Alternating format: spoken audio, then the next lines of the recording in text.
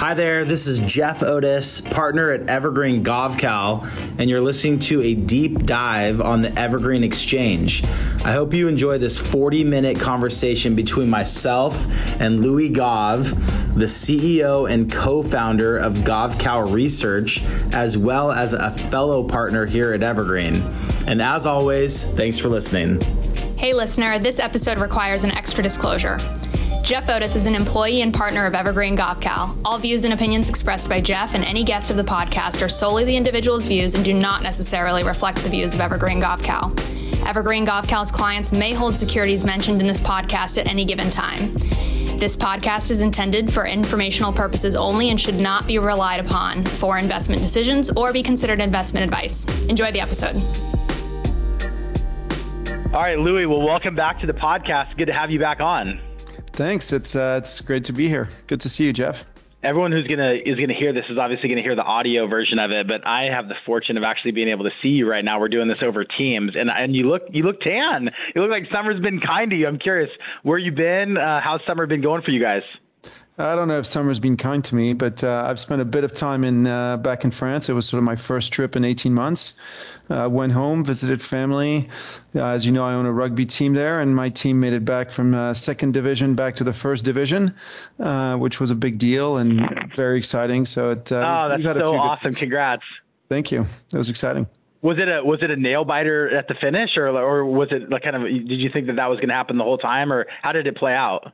Nail biter doesn't begin to describe it. It was a 6-6 draw, which is an amazingly low score because rugby scores a little bit like American football. So it's basically two field goals apart. After extra time, it was 3-3 during normal time, 6-6 after extra time. And when it's like that, you look at if anybody's had a yellow card or red card and it hasn't, then you count the number of penalties, and it was an equal number of penalties. And so it had to go to penalty shootout. And it's only the third game in rugby history to go to penalty shootout. So it was nail biter doesn't begin to describe it.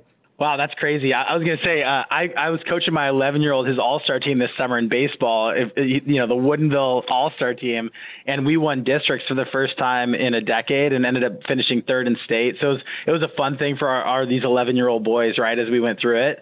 But the stakes were not as high, right? So you say we, so you're taking some of the 11-year-old's glory here. Yeah, really. I mean, because without me at first base all summer, I don't know if we would have produced as many runs or gotten as many extra bags as we did. Fair enough. It was such a great experience. Congratulations on that. I mean, thank you. It's so easy for me to get into sports and start talking athletics, but let's talk Afghanistan. That's the news of the day right now. It's over the weekend.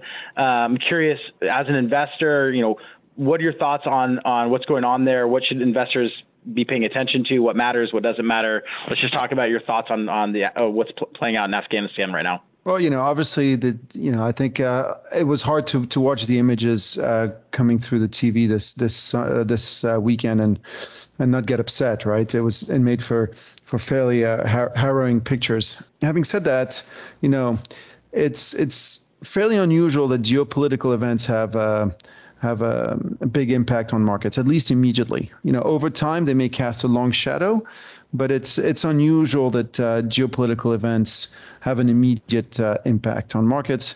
And I think if you look at today, the U.S. dollar is fairly stable, oil is fairly stable, gold is up a little bit, but nothing dramatic, and the stock market's down a little bit, but again, nothing dramatic. So the markets, by and large, seem to be brushing this off, perhaps because all we're seeing, and again, this isn't to belittle how harrowing the pictures are and the human suffering and everything else, but I think it's been known for a while that basically Afghanistan was a lost war.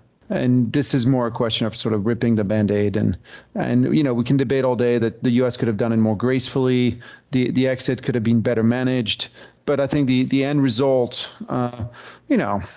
5 days ago, the CIA was publishing reports saying that in 90 days the Taliban would control Afghanistan. Well, instead of 90 days, it's taken 90 hours. But, by and large, I think this was more or less in the cards, which perhaps explains why the market are reacting in a sort of nonchalant way, the way it is. But, longer term, I do think that this is important. I think for Afghanistan is about Afghanistan. For everybody else, it's about America. And today, if you're Taiwan, if you're Japan, if you're Korea, you're probably wondering, what is the U.S. security guarantee worth? If you're the Ukraine, if I'm the Ukrainian president today, I'm probably thinking I should call Putin and make up with him. If I'm the Taiwanese president, I'm probably thinking I don't want to piss off China too much. Maybe I should put in through the back channels, a phone call to Xi Jinping. So, there's no doubt that, through this, America comes out looking weaker, and therefore the U.S. security umbrella comes out looking weaker. And, therefore I think, if you're Japan, if you're Korea, you're probably waking up this morning thinking maybe I need to be friendlier with China than I have been. If you're European, you're probably thinking I need to be friendlier with Russia than I have been so far. So, over the long term, I think this is bullish for the renminbi, bullish for the ruble, bullish for Russian bonds, bullish for Chinese bonds.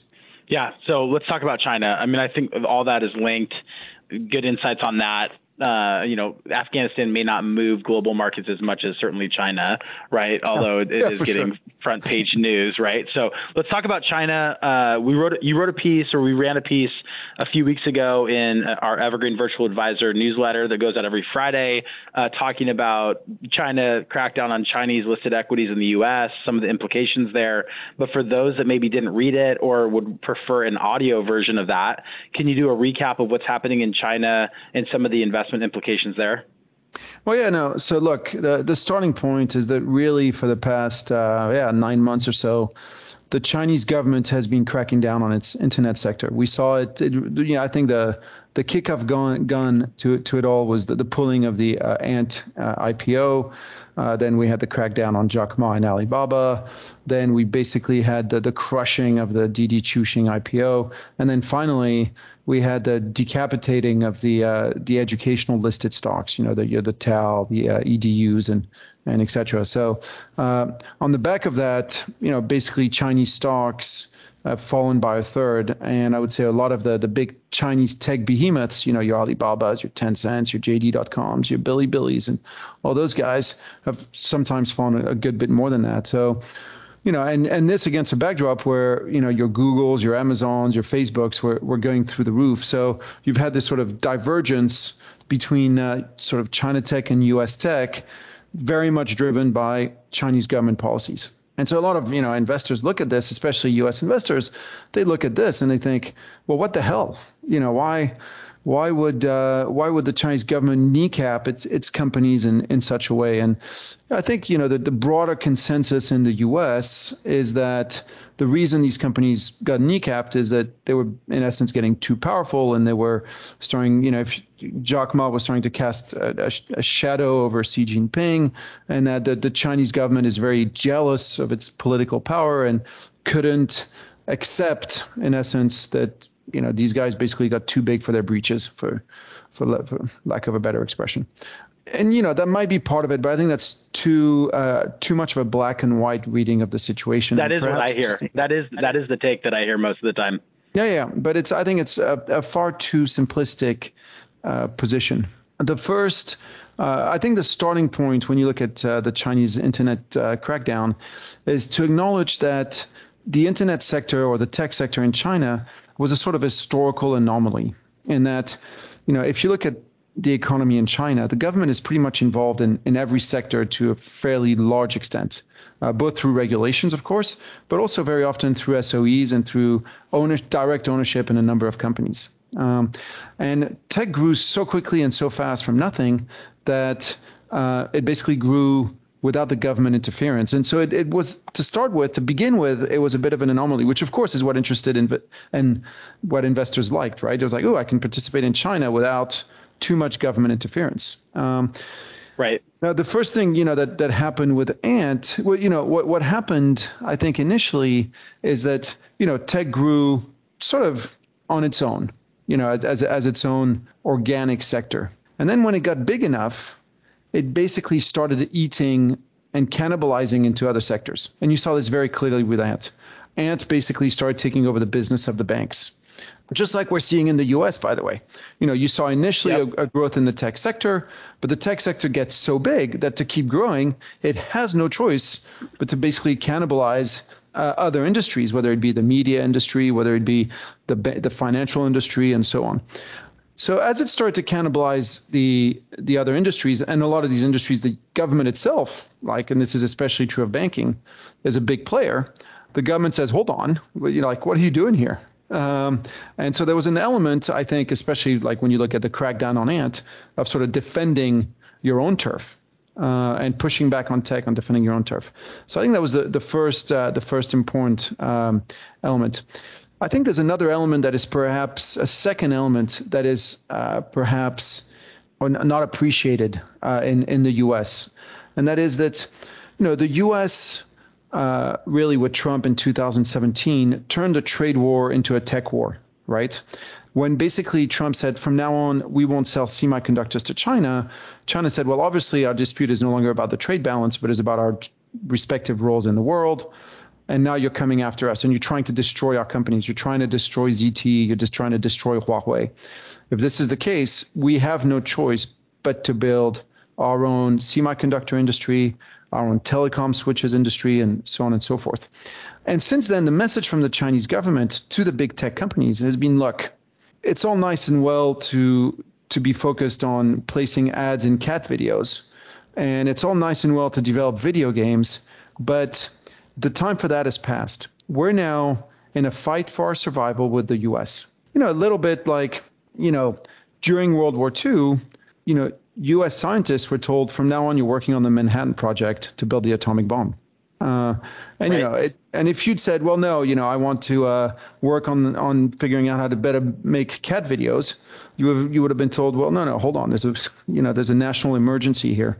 And this is the mood in China today. The mood is, look, and this was a mood that I think wasn't shared. This is a message the Chinese government passed to the big tech companies and that they didn't take on.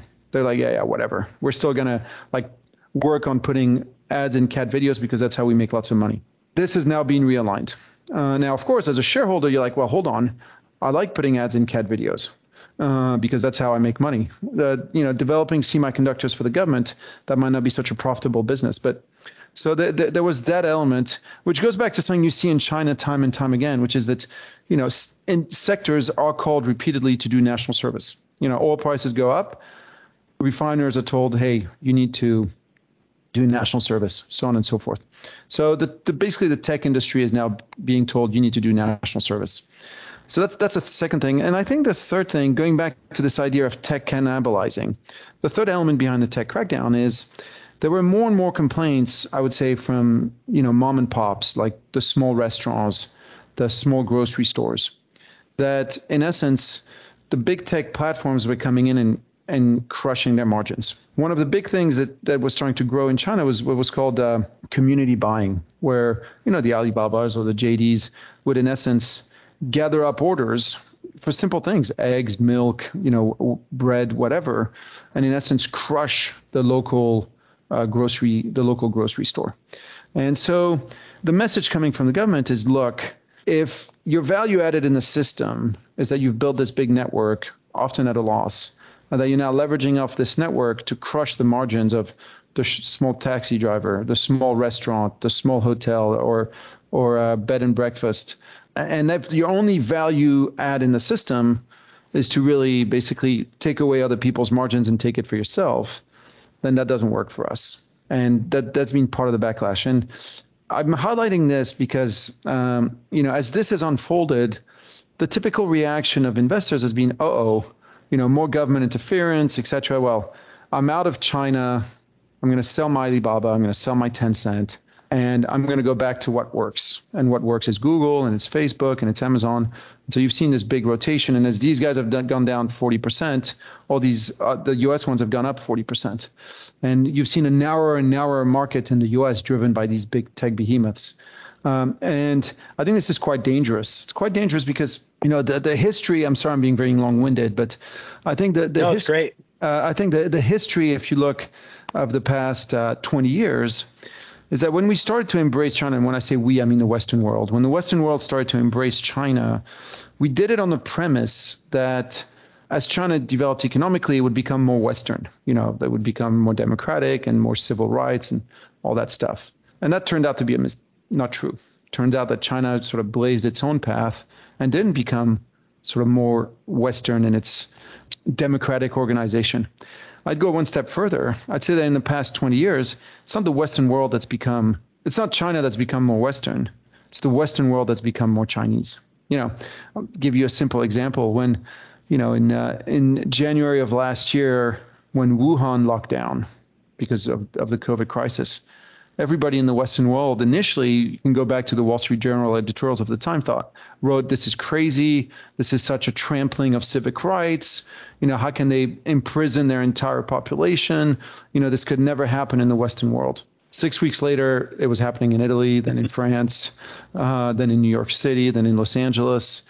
Or you look at, the Chinese response to the 2008 crisis. They basically told all their banks, you have to lend to your clients almost regardless, and we'll backstop the losses. This is, of course, how most countries responded to the COVID crisis.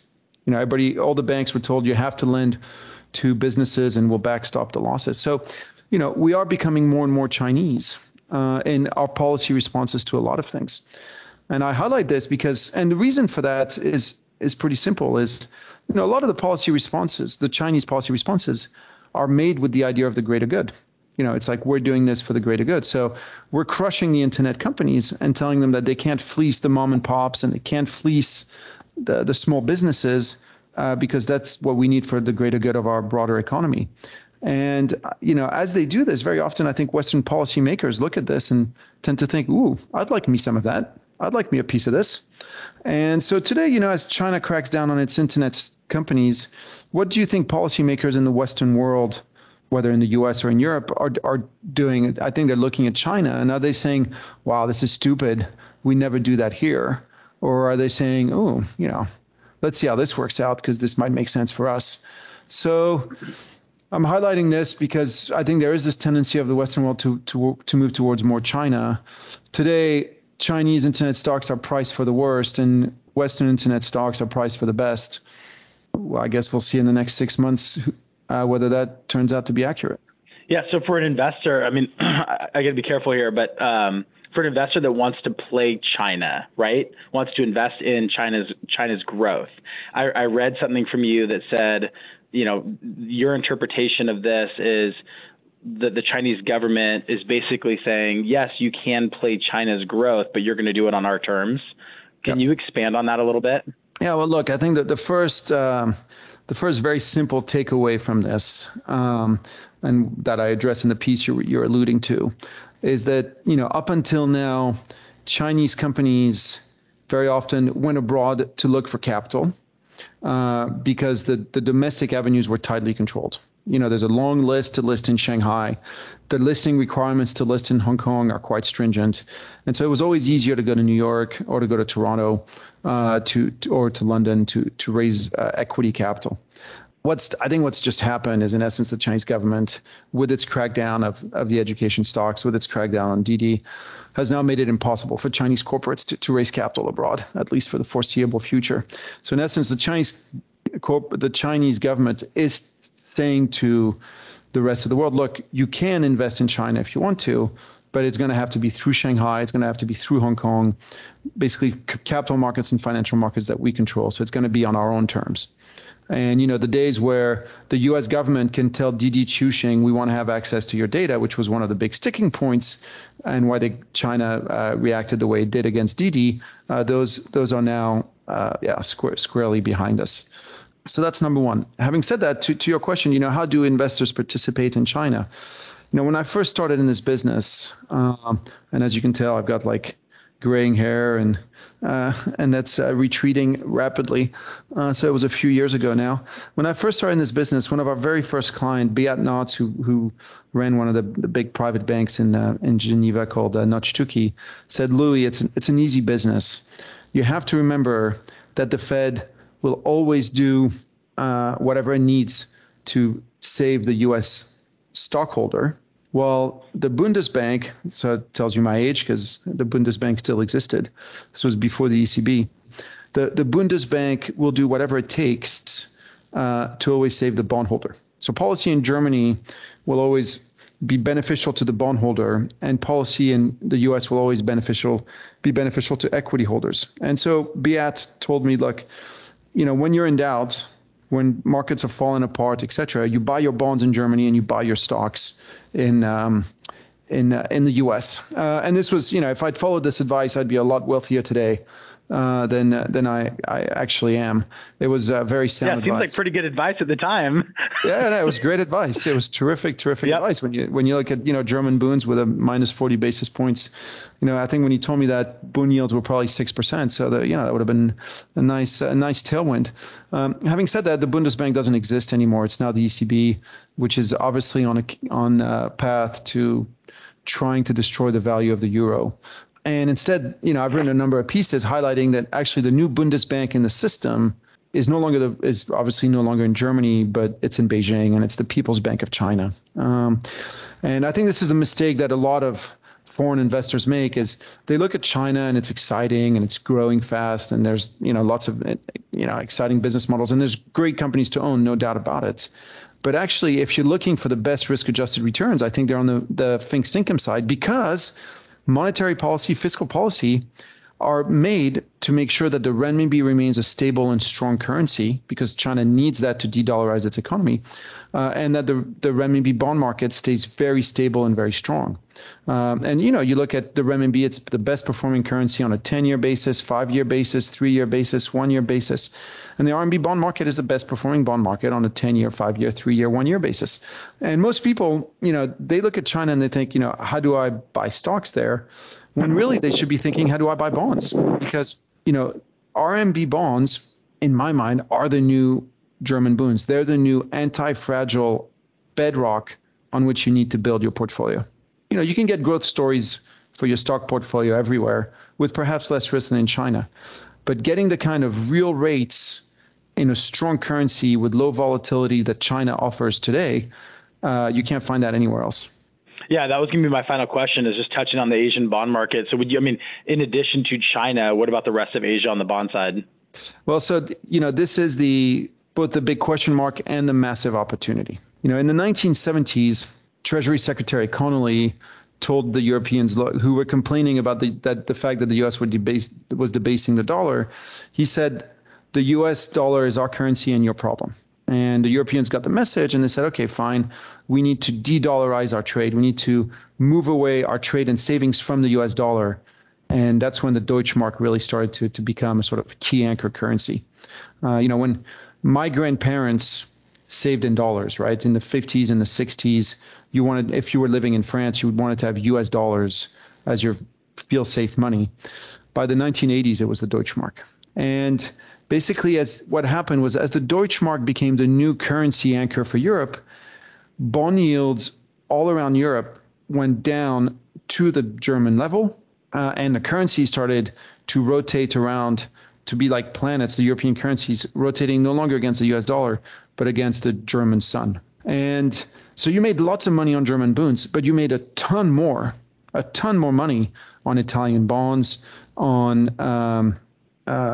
Greek bonds, et cetera. In fact, for a period of about 25 years, Italian bonds was one of the best performing asset class in the world. It outperformed the S&P 500. Up until the European crisis of 2011, 2012, you look at the 25 years before that, and Italian bonds were outperformed massively U.S. equities. It was a terrific asset class to own because you were going from bond yields of 10, 11, 12%, down to 1 or 2. Right. The big question is whether, we're going to see basically the same story play out in Asia, with this time the renminbi and the renminbi bond market as the German Deutschmark and the German bunds. And you're going to see Indonesian bond yields and Indian bond yields and Malaysian bond yields and whatever else go down to the level of German bonds. Now, over the long term, if you were looking for risk-adjusted return, very low volatility, you did very well with German bunds. If you were willing to take more risk and a little more volatility, you did better with much better with Italian bonds. So, I think today that's why we launched this Asian government bond ETF. I think a diversified portfolio of Asian bonds that includes both a stable bedrock of Chinese government bonds, but also Japanese yen assets, Japanese yen bonds. Since the Japanese yen tends to rise in periods of market stress, it's also a good anti-fragile asset. You add some of that with, more volatile bonds like the Indonesian government bonds, the Indian government bond, the Malay government bonds that tend to be, of course, more volatile, but higher yielding and therefore potentially offering you the scope for genuine capital gains over time. In addition to yield pickup and currency diversification, right? Yep, absolutely. No, look, you buy Asian bonds today because you want to diversify away from the dollar. That's number one, I think, for me. You look at the U.S. monetary policy, you look at the U.S. fiscal policy, and having a way to diversify away from the dollar, I think, is essential today in a portfolio. I'm not saying the U.S. dollar is going to collapse, but the odds of a 20 or 30% pullback in the U.S. dollar are hardly zero. When you look at how much money the U.S. government is printing and how much of that is just being printed by the Fed. So, the scope for a big pullback in the U.S. dollar is undeniably there. So there's the odds of that. So there's this. There's indeed the yield pickup. Einstein did say that, compounding interest rates are the most powerful force in the universe. So, you look at the yield pickup you have in Asia today for, if you just buy and hold for 10 years, given the yield differentials, it basically means that most Asian currencies would have to fall between 20 and 40% for you to lose money relative to U.S. dollar. So if Asian currencies don't go down 20 or 40%, you're better off owning a lot of these Asian bonds. So you've got the yield pickup, and yes, it's hard to see. When you look at Europe, it's hard to see bond yields falling anymore. They're already in negative territory. When you look at the right. U.S., you got 5% inflation, 1.5% bond yields, or 1.3% bond yields. It's hard to see bond yields falling very much as well. So if you're looking for capital gains in bonds, you need decently high yields to reach capital gains, and today you definitely have that in Asia. Follow-up question that I wasn't planning to ask you, but because we're talking about it. So diversification theme away from the dollar. Can you talk about gold at all? And are you surprised that gold has remained maybe weak year to date, given maybe that theme? Yes and no. So first, I do have gold positions, and so obviously I expected them to do better, and they haven't. Having said that, gold is many different things. Yes, one of them is an anti-dollar, but then the dollar's been broadly flat for the year, right? I mean, give or take a couple % against most currencies. So you really haven't had a dollar tailwind. So that's number one. So it's many things. Number two, gold is an anti-fragile asset. You own gold for periods of massive instability, for the unknown events, right? It's sort of the insurance stuff, like you buy insurance on your house against fires. Gold is a little bit like that for your portfolio. Now, the reality is there has been no fire in the past year. We've basically gone through 12 months of the S&P going up every month. So, who needs an anti-fragile asset if things are hunky-dory and everything is doing great, right? Most anti-fragile assets have been sort of left behind, almost historical anti-fragile. So that's number two. And, in this theme that gold is many things, for me, and I can show you lots of charts on this, but gold is in its core has become in the past couple decades a derivative play on emerging markets. For the simple reason that if you look at the physical demand for gold, it basically comes from emerging markets. About a third of physical demand is in India, more than a quarter is in China, another quarter is in the Middle East. Your typical American, your typical European, your typical Japanese really doesn't buy that much gold. Definitely not physical gold. I mean, sure, you'll buy jewelry for your wife on Valentine's Day or something like that, but very few Westerners buy gold as an investment proposition. Partly because, gold is, in essence, a message that you either don't trust your banking system, or you don't trust your central bank, or you're worried about capital controls, or you're worried about wealth confiscation. If you live in the U.S., you don't worry that, your wealth is going to be confiscated rapidly without a certain level of due process. But in emerging markets, it's something you do worry about. So all this to say that gold is a play on emerging markets. So what you find is when emerging markets thrive, your Indians, your Russians, your Chinese, when they make more money, some of that money flows into gold. It's just what happens. When emerging markets don't thrive, then there's less money going into gold. And, emerging markets have had a very, very rough year. It has been, if you look just at the past 10 weeks, the NASDAQ has outperformed the MSCI emerging market by 20%. Now, that usually only happens in periods of deep crises. And, this is a confluence of several events. China has been tightening, which has been good for the Chinese bond market and the renminbi, but bad for the stock market. It's COVID. Lingering effect of COVID. Yeah. The emerging markets haven't had the vaccination rollout that there's been in the West. They've also had, they don't have the same public health infrastructures. So, COVID, you look at India, COVID, has had a devastating impact. Latin America, it's had a devastating impact. So, all this has added up to an environment of, between the dollar that was flatlining, between problems in emerging markets, between, better things to do with money than putting it in gold. All this has contributed to an environment where gold was not in demand. But, all of this can turn around decently quickly. And, when you look at the extreme divergence in performance between the MSCI emerging market and NASDAQ, it seems to me that we're probably due for that sort of crocodile mouth to snap back shut. And if it does, this could be supportive of gold. Oh man, there's so many ways I could go, but I think I need to pause and just say thanks for your time. I have one bonus question for you. It's so great to get your insights on what's happening geopolitically and in different areas of the world, especially in Asia, where a big piece of your focus is. But before you go, and you can't say my family's winery here on this one. So do you have a favorite wine tasting destination? And if not individual destination, what about region that you enjoy going to? Well, look, right now I'm dialing in from Vancouver Island where I have my house. And, my wife, and there's a lot of wineries here, they like to pride themselves on being Napa North, which is very much of a stretch. And as my wife often states, if you can't be with the wine you're with, love the one you're with. If you can't be with the one you love the one you're with. Yep. And so right now I'm on Vancouver Island, and that's what I'm drinking. But if I have to pick a region, I think let me put it this way. I think the most underpriced wine, the best value wines out there, are the Châteauneuf-du-Pape, partly because it's small wineries and they're harder to find, etc. And especially the Châteauneuf-du-Pape whites, the whites, which tend to be fairly small production.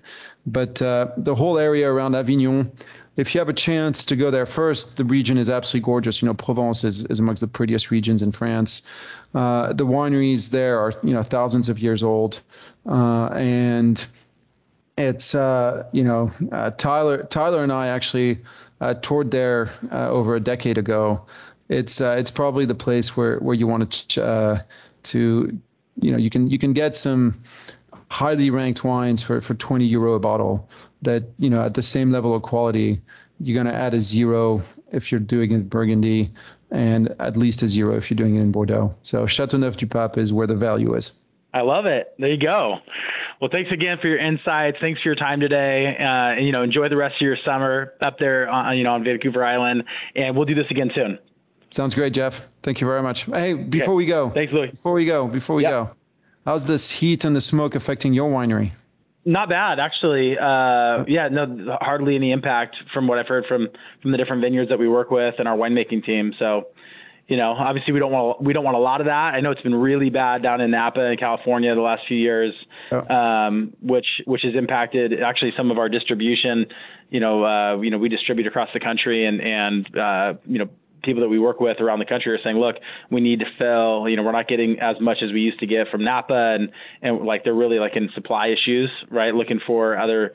We're seeing the same thing on Vancouver Island. So, we're seeing all the Vancouver Island wineries they're running out of stock. Right. Yeah. Same here. So, anyways, we'll have to open a few bottles again soon. Yeah. Sounds good. Right, thanks, Louis. Have a good one. Good luck. Thanks, Jeff. Evergreen GovCal is a wealth management firm with offices in Bellevue, Washington, Portland, Oregon, and California's Bay Area. We provide investment management, tax compliance, family office, and retirement planning services. Evergreen is accepting applications for new clients who align with our firm's investment and planning approach. If you think you might be a fit with us, follow the link in the show notes to fill out our prospective client compatibility survey.